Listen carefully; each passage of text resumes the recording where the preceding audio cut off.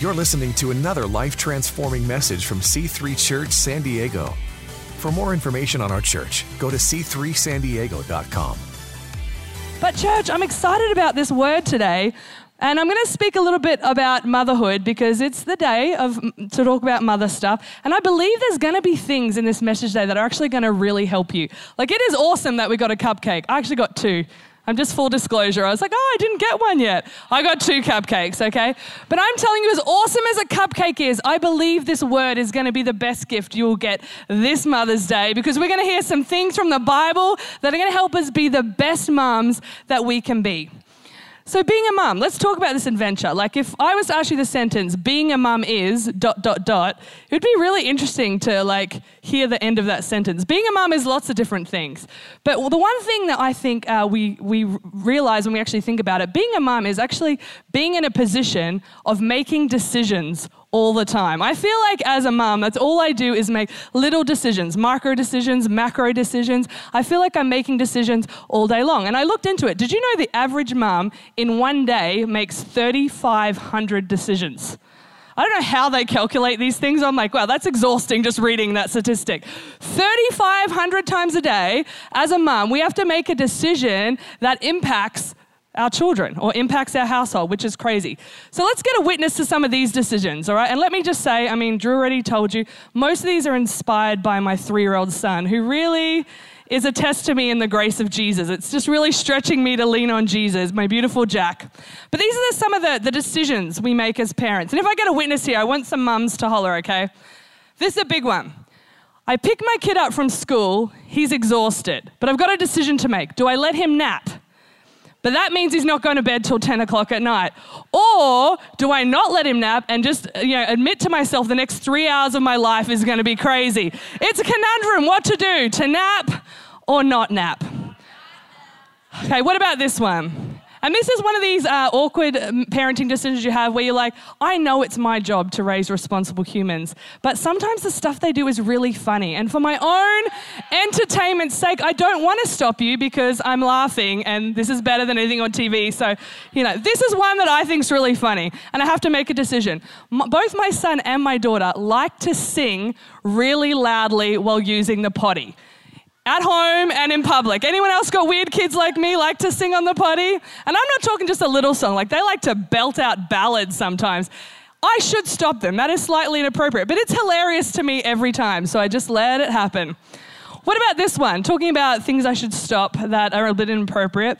Do I allow my son making fart noises with his hands? Like I should, right? It's gross, but it's also hilarious. So sometimes I let it happen. Same goes with pea sword fights when their friends are over. Gross, but hilarious. Using a shoe as a bowl for your goldfish. That happens multiple times a week in my house. And often I'm like, you know what? That's just funny and it's not going to kill you. So continue. What about this? When Jack insists leaving the house with underwear on his head. Super inappropriate, but hilarious. So the decision is, do I let him do it or do I stop him? I think those that know me well know what I decide there. I let it happen. All right, but they're funny decisions we make in a day, but what about some of those decisions where there's a lot on the line? Now, full disclosure, I only have a 3-year-old and a 5-year-old, so I'm by far not an expert in this. But I know looking down the line of parenting, even in my limited experience, as a mum so far, I know that there's going to be some big decisions, some macro decisions I'm going to have to make on behalf of my kids. These are some of the decisions I know that await me. One I've already had. Do I let my kid cry it out? Or do I rock them to sleep? And that one's hard because you get on the internet and you're like, whoa, internet, calm down. You want to leave your kid to cry it out, but at the same time, we'll have to pay for your future counseling. It's a tough one as a parent, okay? This is a recent one for me. Do I tell my 5-year-old the real truth of where babies come from? Because the question's been asked. My decision is, how much is too much at this age? It's a real question. What about this one? How old should your kid be before you give them a phone? I've got my 5-year-old who's turning 6 next Sunday, and that's what she wants for her birthday. So I'm in this conundrum, do I get her a phone? And I'm thinking, if I give you a phone, it's not about the phone. I'm giving you access to the internet. Oh. Okay. Do I tell my preteen that they need to start wearing deodorant? That's a conundrum as a parent. Yes, all right, that's an easy one. So this helps me today. What about this? Your kid comes home from school telling you a story about them being bullied and they're upset and they're crying. You got to make a decision as a parent. Do I go to the school? Do I have a conversation with the teachers? Or do I let my kid figure it out? Come on, our response to that, and I'm not saying there's a right or wrong way, I'm just saying that these questions that get asked to us that are specific to our kid and a situation, that there is a lot on the line on how we respond. What about what age you should allow your kids to date? What about if a kid doesn't want to come to church? Do you make them come to church? What about, all right, I'm learning, all right, I'm taking notes up here, all right. No one wants to be the one yelling no at this point. What about this one? And my mum had to deal with this with me. What about the fact that you get a parking ticket as a 19-year-old and you don't have the money to pay it? Do you pay your kid's parking ticket or do you let them feel the consequence of their decision? What about dads out there? Because come on, this isn't just for mums. What about when that guy knocks on your door and asks you for your daughter's hand in marriage? Do you give the blessing? Do you not? Never happening? Come on, these are some big decisions we have made as parents, are gonna make as parents. And the thing is, when we go to the hospital and have these babies, we are not handed a literal parenting book on how to make these decisions, okay? So we feel like, wow, this is left to my discernment as a parent and my wisdom. I somehow have to, when faced with some of these decisions, all 3,500 of them in a day, I have to be able to get a source of wisdom from somewhere. There is no right or wrong way to do this. I have to figure out for myself what is best for my kids. I don't know about you, but sometimes we can feel the weight of that responsibility as parents. I know I sure do. I feel like I'm walking the line sometimes, almost like on a tightrope. Like I know that there's this response or this response, and if I don't figure out the right way, I'm precarious and I could set my kids up to fail, or I could, make the wrong decision that expose them to something they're not ready for. Honestly, sometimes as parents, when we make decisions on behalf of our kids, we can feel a little trapped. Would you say so? All right, well, there's good news. This is not just a sucks to be a parent message, I promise. This is good news, all right? Because I said that we didn't get a parenting manual when we had babies, but the truth is we actually kind of did. It's called the Bible. And what's good news this morning is I have gone through the Bible this morning and helped myself, which will help you, and figured out what does the Bible tell us about how to engage the wisdom and discernment of biblical truth when raising our kids. I love this scripture. It's found in Psalm 119, verse 105. It says that God's word is a lamp unto our feet. It is a light in our path. The Message version says this. It says that the words of the Bible help me see where I'm going. They throw a beam of light on a dark path. Like even in my limited experience as a parent so far, sometimes it can feel a little dark, like, oh my goodness, what happens if I get this wrong? I love that we have a Bible that is going to shed light, particularly in the area of parenting. Like Drew was very sweet in his introduction of me, and he called me a super mum. Full disclosure, not a super mum. I do not Pinterest. I don't have the hair to be a super mum. I don't have the energy to be a super mum. But you know what I can be? I actually can be a supernatural mum. I think that's actually a much better goal. Can't be a super mum, but I can be a supernatural mum where I can stop and I can think. When making those 3,500 decisions a day for my kids, I can stop and think, what does the Bible tell and show me about how to be a good parent to my kids? Because I know the Lord is a good, good father. There's a song about it. And I know he is the perfect parent. So if I can just copy the way he responded to me as his kid, his spiritual kid, then I can do a great job of raising my kids. So my message this morning is called The Parent Trap. And I want to focus on 3 decisions that we face as parents and kind of look at what the Bible has shown us and how we can respond in these situations. So the question is, what happens if you're not a mum out there today? Are you going to tune out for the next 35 minutes?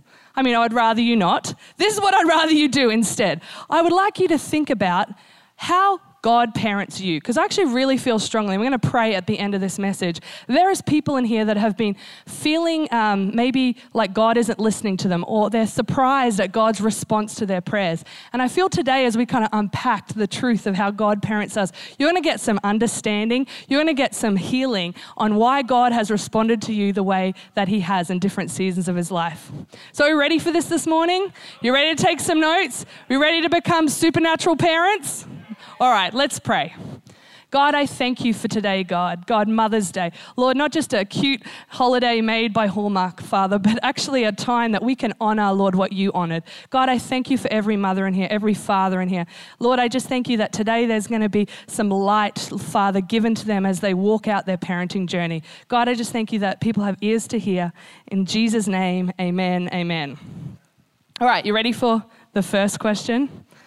Okay, so the first question is I'm starting there, okay? We're starting it probably for me, which is a really hard one. The question is, when we come up against some of those 3,500 questions in a day, the question is, do we protect our kids or do we prepare them? Do we protect our kids or do we prepare them? Now listen, I had an experience of this week in a very real way. So my daughter had an awards show this week, and it was awesome. We're clapping on people, it's really great. But then I just all of a sudden discovered that pretty much everybody in her class was getting an award, but she didn't. She wasn't getting one. Now, my little Georgia Grace, I love her, has a little bit of a competitive spirit. And, some kids would be like, oh, it's fine, let's just cheer on other kids. Not yet for my 5-year-old. She was quite indignant about the fact that she wasn't getting an award. In fact, there was a slight scene at one point where she yelled out, I was in that play too, and I was more confident, like super loud, very humbling as a parent. So I know this is kind of like a silly example, but I had this moment, like, do I go and talk to the teacher and say, hey, my kid missed out? Or do I let this be one of those life lessons where she's going to realize in life you're not always going to win, and how are you going to respond? Are you going to be the kid that can cheer on others in their victory? Or are you going to be the one that always has to cry and complain because it wasn't your turn to be celebrated? And that's a real question. As we know, we have a participation ribbon culture. Everybody gets a prize. It's because parents have seen the emotional turmoil sometimes that happens, especially in immaturity, where you're not the one being celebrated. And rather than stepping back and letting them be seasoned in that experience, instead they've gone in to protect them from the temporary discomfort and made sure everyone gets a ribbon. Now, I had a moment this week, and I'm like, you know what? I'm going to let this be a lesson for you, because you're going to be the kid that no matter who's been celebrated, you're cheering them on. So that's a silly example, but come on, this is a real thing often we get as parents. Do we allow our kids to be exposed to things that hurt them, or do we run and make sure that they don't feel any pain? God was in this situation like this, and it's interesting to see how he responded. Does anyone know the story of Joseph in the Bible? Guy with a cool coat. Yep, he's awesome. Look, we don't have time to go into the whole story today, but you can find it in Genesis. It's one of my very favorites. But I remember, even as a kid, reading that story and wondering, was God a nice dad? Because this didn't seem like a very nice story. For those that know the story, Joseph ends up in a pit and then he ends up in prison for years and years. And it took a long time for him to be freed into the future that was promised to him as somebody who would deliver Israel and save them from a famine. But we know God is the perfect father. So why was he okay in that season watching a son that he loved go through a pit, go through persecution, go through a prison? How does that make sense? How does a good dad allow bad things to happen to his son? So knowing that, let's think about that. I think it's because God was more focused on the preparation for Joseph's incredible future, more than he was distracted by his temporary discomfort, his disillusionment. God saw bigger than what was happening today. To me, that inspires me. Can I do the same things for my kid? So, this week I had a 5-year-old that was heartbroken, but I was looking bigger. Hey, are you going to be the 15-year-old that's going to want to be friends, like people are going to want to be friends with you because you're going to cheer them on when they do well? Or are you going to be that kid that can't have good friends because every time they do something great, you're going to be crying in the corner? I had an opportunity to look bigger than what was right in front of me. It may seem like God was a neglectful father in that story, but we know he was thinking about the future. He was allowing Joseph to be processed through the pain of what he was going through. He emphasized preparation rather than protection. And I know when I read that inspired me as a parent. To me, another way to put this is I see that so often parents are tempted to be their kids' cheerleader. But when I read the word, I realize that is actually not our role to play in the field of life. Our role to play as parents isn't being the cheerleader, it's being the coach. So what's the difference between a coach and a cheerleader. And I would say cheerleaders look like they're having way more fun and they get way better outfits, all right? But let's look at the difference of the difference between a coach and a cheerleader. So coaches understand that the game is being played, they actually understand what is happening on the field. And this might offend some cheerleaders out there. Well, often cheerleaders don't really understand what's happening. They just like that they're there and there's lots of fun. But coaches really get the long play of what's happening. To win you back over. Sorry, there we go. While cheerleaders are only thinking about that one play, coaches are thinking about the whole game. Cheerleaders are so busy cheering the discouraged player to be soothed for a moment, while the coach is strategizing so that the player can be successful for a season. A coach can cheerlead, but a cheerleader can't coach. Coaches understand that the game is being played, while cheerleaders often only repeat what they hear others saying. That's what I love about coaches. They're an expert in how to win at life. They're not just saying things for the sake of saying it. They have learnt, they have studied, they have picked up wisdom, and they are there intentionally to help others win. Come on, I don't want to be a cheerleader parent. I want to be a coach of a parent, because I've realized that my kid in this life is going to have lots and lots of teammates. They're going to have lots of people on their team, but they're only going to have one coach at a time, and that's often going to be me. And I don't want to abdicate my role as a coach because it's a role that only I can play. So let's ask ourselves the question this morning. For the parents out there, are you your kid's coach or are you their cheerleader? For the non-parents out there and for all of us, in your relationship with God, have you relegated God to just being your cheerleader when really he's asking to be your coach? Okay, one more story just to really illustrate this point. Let's think about our friend the caterpillar. Okay, caterpillars are awesome. Okay, has anyone actually watched the whole process of a caterpillar becoming a butterfly before? Has anyone seen that?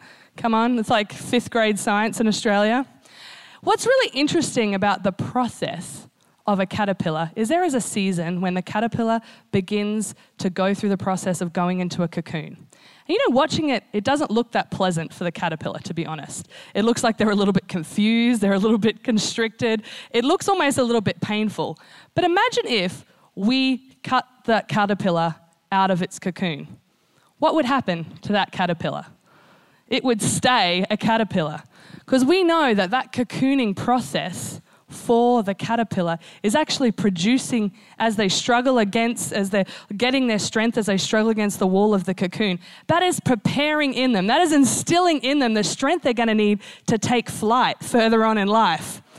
For you, where is it that your kid is actually in a season of being in a cocoon that is preparing them for future flight? Are you the parent there with scissors ready to cut them out of any trouble? Or are you the parent that can see the bigger picture as a coach sees that, no, this might have temporary discomfort, but I'm telling you, it is setting you up for future flight?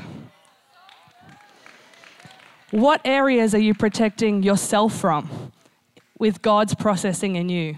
Are you so scared of the temporary discomfort as God addresses things in you? I call them mirror moments for me, when God almost holds up a mirror to my soul and he shows me things in there. My humanity is on full display. Am I so struggling in the process that I'm demanding God to get the scissors out and save me from this situation? Or can I understand that my Father in heaven, who's a good, good Father, may just be letting me process, may just be letting me go through some temporary discomfort because he's got a plan and a purpose for my future that's going to see me take flight? Practically, because I love practical. Are you saying yes to your kids when really you should be saying no? Are you having conversations for your kids when really you should be sending them out to have conversations for themselves?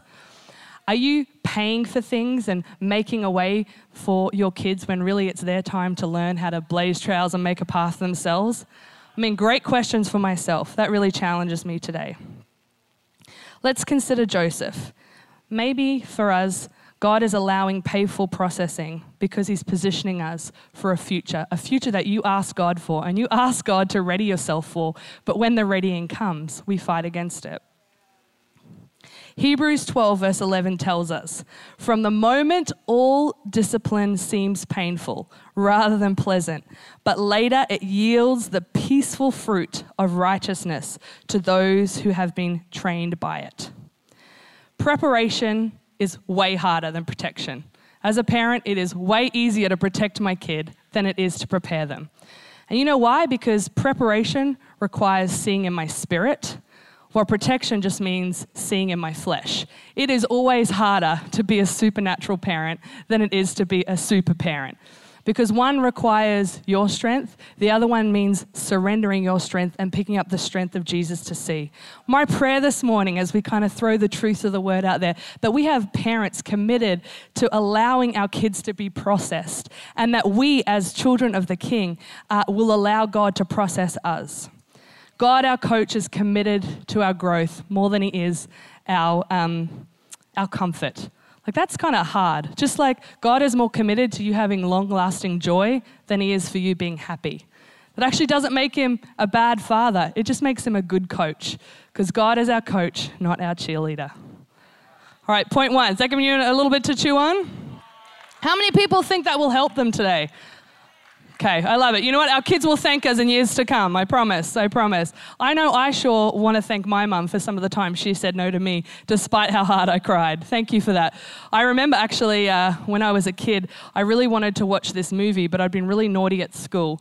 And I remember my mum telling me I wasn't allowed to watch it. And I literally, even to this day, remember how hysterical I was getting, like, how dare you? How dare you? But you know what? That bad thing I did, I never did again, because so was the consequence to my decision. It literally changed my life. I never went back to a fire that burnt because she let me feel the heat of the consequence.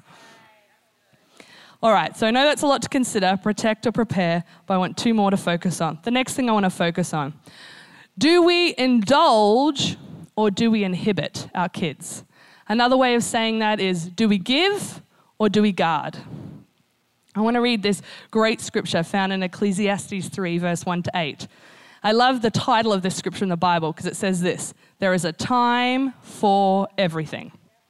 And this is what it says: for everything there is a season, a time for every activity under heaven, a time to be born and a time to die, a time to plant and a time to harvest, a time to kill, take that in context, and a time to heal, a time to tear down and a time to build up, a time to cry and a time to laugh, a time to grieve and a time to dance, a time to scatter stones and a time to gather stones, a time to embrace and a time to turn away, a time to search and a time to stop searching, a time to keep and a time to throw away, a time to tear and a time to mend, a time to be quiet, I need to receive that one, and a time to speak, a time to love and a time to hate, a time for war and a time for peace. You did not need to amen that. Well, all right, so we get it. There is a time for everything. And I do want to say this, as I talk about these focuses, it's not that it's one or the other. It's not like in life we're just going to prepare our kids and not protect them in some season. It's both. I talked at the beginning that often it's like walking a tightrope. It's both. It's walking the line of the middle. But I love this scripture because it tells me that you've got to discern when it's time to do this. Is it a time for protection? Is it a time for preparation with your kids? In this situation, is it a time to give to our kids, or is it a time to guard them from that which they're not ready for, or from that which is helping prepare them for their future? You know, we have an interesting society right now where we have a whole bunch of kids that have been indulged rather than they have been inhibited. I know I see it in my own kids, I see it in myself. Often people will call like Gen Z or the millennial generation, which I'm a part of, as the indulged generation, as the entitled generation. Has anyone heard that before? And you know, this isn't just someone's opinion, it's actually the reality of kind of like what's happening in the world today. So has anyone read in the news lately about the college scandal that happened? Okay, so for those that haven't, this is crazy. So we have some kids out there that maybe didn't do their due diligence in studying and doing everything they needed to do to get the college admissions scores they needed to get into the college of their choice. So rather than letting their kids feel the consequence of that, we had some parents, often that had money and had influence, go to these schools and actually pay them large sums of money to get them access into a room that they actually had never earned the right to be in. It's like they couldn't handle the fact that their kid was being inhibited, that they had to overrun that and make sure that they were indulged. I don't know how that makes you feel, but to me it actually really challenges me because I understand that parent. There is no wall I don't want to bust down for my kids. I don't think they're bad parents. I just think they're parents that hadn't necessarily taken the time, like we're doing this morning, and considered, hey, is this a time to indulge my kid, or is this a time to guard my kids about behavior that's ultimately not going to create a very good human at the end of it? We so often, if we're not careful, rewrite this scripture. We just think it's a time for everything in the wrong way. So it could be a time for everything, or we're like, it's a time for everything. We want it all, and we want it now. So people reread this scripture and they forget the other side of it. So they're just like, oh, it's a time for harvest, but there's never a time to sow. Who knows, you can't actually ever have harvest without a sowing season. Or you've got a whole bunch of, honestly, and I was probably one of these kids that were, all peace, we want peace, which is a great concept. But who knows that peace never just came. Peace comes because at first there was a war that made space for peace to come. We've tried to rewrite the truths of the Bible to indulge ourselves when God is telling us very clearly in Ecclesiastes, hey, parents, discern. Hey, children of God, discern. There is a time for everything. In this current discomfort, in this current situation, what is it a time for? Is it a time for weeping? Is it a time for laughing? Because God is telling us there will be both. God is a good father who is teaching us that we need to have discernment in this tension. George's birthday is next Sunday, as I said, and it is hilarious to me, the request she has. It is pretty, I actually kind of appreciate and judge it at the same time. If I was legitimately to give her everything on her list, we would be taking out a second mortgage. And I actually love that in her. I love that we have a kid who looks at us and thinks, my parents love me so much. They want to give me every good gift that I want. But I have to manage that as a parent. I can't quash it and say, no, you're getting stale bread and water. Okay, that's not the response either. That's too far on this. But if I was to give her every little thing her heart desired, I would have a kid that rather than felt special, was spoiled. So the aim as parents, when I'm reading the Bible, is God wants us to know we're special, that we're seen, that we're loved, that He's a God that wants to give us good gifts. But He's not a God that wants us to feel spoiled, because then we miss the value of it. Another way to say it is God wants us to be expectant as His kids. I love that the Bible is full of promises that me as His daughter can actually pull down. The Bible says that we are not dogs that eat crumbs off the floor, but we are sons and daughters that have a place at the table.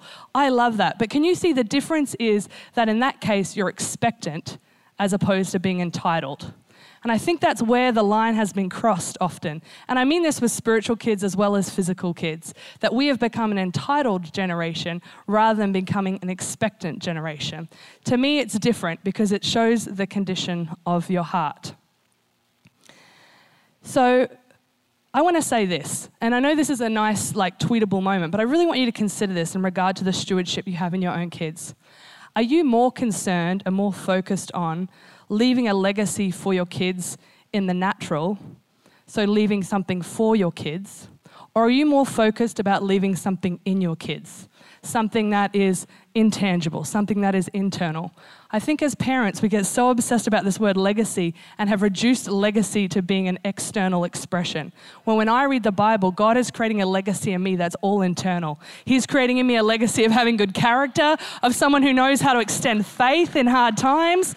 Come on, we got to be parents that understand what actually leaving a legacy is like for our kids. And even with Jesus, can you see that as God is beginning to kind of write some perspectives that have been hard for people, that God has been more interested in what He's doing in you than what He's giving to you.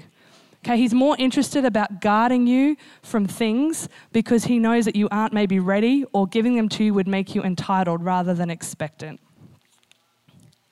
I know it's a lot. This is helping me this morning. This is my own gift to myself. I am preaching to myself. I'm actually literally taking these notes home so I don't have to take them because I've written them already. So this is good. All right, so what are some ways that we've ended up here? Like, how did we get to a society where something like the college scandal happened? This is my opinion, but these are 3 things that I just want to suggest is how we ended up here. Number 1, and this is, again, preaching to myself, maybe we've become lazy in our parenting. It takes way more effort to inhibit than to indulge our kids. Saying yes is easy, saying no is hard. And the thing about saying yes is it makes us feel awesome. Like when your kids think you're a rock star, you're like, yeah, that's right, Pinterest this. But the reality is saying no does not make you feel like this. Saying no kind of has you driven to your knees. Like I've already had my daughter yell at me, I hate you. And I'm like, how does the flesh nature already show itself so early? And I need to be, again, the coach that sees you're just in temporary pain, but I know that even though you're saying things at me, I'm going to be the parent and be mature enough to not respond to the temporary emotion, knowing what it's producing in you on the other side. Okay. And, it's pretty hilarious, how hard it is to say no. Like, my daughter wants to watch YouTube all the time. And you would think saying no to that was like I was saying no to having air. Like, it gets very dramatic. So I just want to say, I get it that it's not the easiest thing to say no, but we've got to be parents that have the energy and the effort and the picture of the long haul to be able to say no when it's time. This is kind of a bit of an ouchy one for me, so it might be for you too. Parents have used their kids to combat their own insecurity or to make up for failures that they felt that they didn't have in life. So where they become obsessed with their kid achieving, not because actually it's about their kid, but it's about them. If you achieve, that says something about me. It's like there's been a disconnect. I see it in myself. Like, why is my security so tied to my kid's success? When I look at the Word of God, there is no agenda in how He parents us. It's pure. He wants us to win because He wants us to win, not because there is an agenda in it. So receive that word if it's for you this morning. And then I've already mentioned this, but so often I think, and in looking at that college scandal, we've forgotten the unique role we have as parents. And for non-parents out there, we've forgotten the unique role that God plays for us as being the Father. Proverbs 22 verse 6 says this, "It's our job to train up a child in the way he should go, because even when he's old, he will not depart from it." Come on, this is our mandate from heaven, parents, that we are to train up the kids that God has asked us to steward. Spiritual parents in there, this goes without saying too. Connect group leaders, team leaders, come on. God has given you spiritual kids to train up in the way they should go so they won't depart from it. People that follow Jesus, come on. God's mandate for you is that He is going to train you up so in all seasons of life, you won't depart from the truths of who He is. We cannot abdicate our role. Okay, we want our kids to feel special, not spoiled. We want them to be expectant, not entitled. Come on, we don't want spiritually diabetic kids that can't handle the sweetness of life because we've not showed them sometimes the sourness of life. I hope that tracks. Our God is the great nutritionist. That's what I love about the Word of God. There's plenty of sweet, but there's plenty of kale in the Bible too. Because a good nutritionist knows that you need both. There is a time for everything. Sometimes there's a time for the green smoothie. Sometimes it's time for a warm brownie, okay? But God, when He talks about it in the Bible, shows us that there's time. So in terms of you being a nutritionist of your kids' lives, where are you at in that? Is it time to start pouring in some more kale? Maybe for some of you, it's time to add some more sweetness. All right, my final focus this morning is this. Do we confront or do we comfort? Do we confront or do we comfort? Another way of saying this is, do we love them or do we tell them the truth? And can I say this is a point that's super close to my heart? Because I feel that the church has forgotten, in this age of Christians being called intolerant and bigots and being called judgmental, I think that we've forgotten that God is both love and His truth. That's just not my opinion, it's scriptural. 1 John 4 verse 7 tells us to love one another, for love comes from God, and anyone who loves is a child of God and knows God. But anyone who does not love does not know God, for God is love. So we understand that God is love. And then John 14:6, He says, I am the way, the truth, everyone say truth, and no one can come to the Father except through me. If God was a coin, one side would be truth, one side would be love. You actually can't have love without truth. And as parents, this is often where we fall into a trap, where we're like, wait, if I confront a bad behavior, or if I insist on them hearing the truth of what the Bible says about this decision they're making, then I'm going to be accused of not loving them. And I just want to release some parents today who are in some very real situations where they have to respond to some things from their kids, just to tell you that God loves us enough to tell us the truth. And if we could be a generation that loves our kids enough to tell them the truth, that loves our community enough to tell them the truth. Now listen, you can't have truth without love though. It goes both ways. You can tell people all day long what they're doing wrong, but if they don't know that they are loved, they're not going to hear you anyway. It's truth and it's love together. We are corrected by God. When I look at the Bible, there are so many adjustments He is making to my heart and my soul. And you know what? As a kid, as a spiritual kid, I don't read that feeling dismissed or feeling judged by my Father. I read that and I feel loved. Same for me, same for your kids. I love it in Hebrews, verse 6, it says, "For the Lord disciplines those He loves, and He punishes each one as He accepts His child." Because God loves us, He disciplines us. Because He loves us, He is able to extend truth in those situations. I know I'm kind of running out of time, but let's be real about some of the decisions that I might have to face in the future. I know I certainly do as a leader, and I know some of you are facing out there today. What do you do when your kid is maybe having issues with their gender identity or their sexuality? Or maybe they're going through a hard time in their marriage and they don't know what to do. Come on, as parents, we have a unique role where we have to choose. Are we going to be a coach or are we going to be a cheerleader? And I'm telling you, everything in you will want to comfort. But I'm telling you, there's going to be some moments where it's actually your job to show them, to show them in love the truth of what the Bible is saying about them. And can I tell you why I'm passionate about this point? Can I tell you why? Because it says in the Word of God that you are truly my disciples if you know the truth, and the truth will set you free. Why this matters to me is I think somewhere along the lines, even the church, the Big C church, has forgotten to tell people the truth. And what's happened is it means we've got a whole lot of people living bound and shackled when they don't need to be. If I could put it in kind of a picture for you, it's kind of like, as the church, we know the truth of what God says, so we have the keys in our pocket.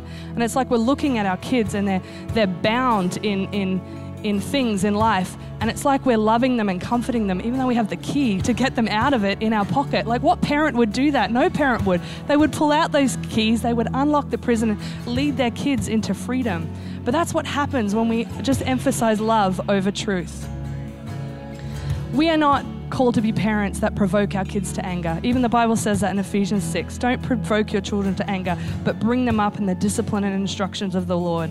Proverbs says, "Wounds from a sincere friend are faithful, but better than many kisses from your enemy." Come on, as parents, we want to be our kids' friends, but to not tell them the truth, the Bible says, is like we're being their enemies. I don't want that, and I know you don't want that today. I went to, as we kind of wrap up, I went to a conference a few weeks ago, and there was a beautiful woman of the faith, Bobby Houston. Many of you might know her.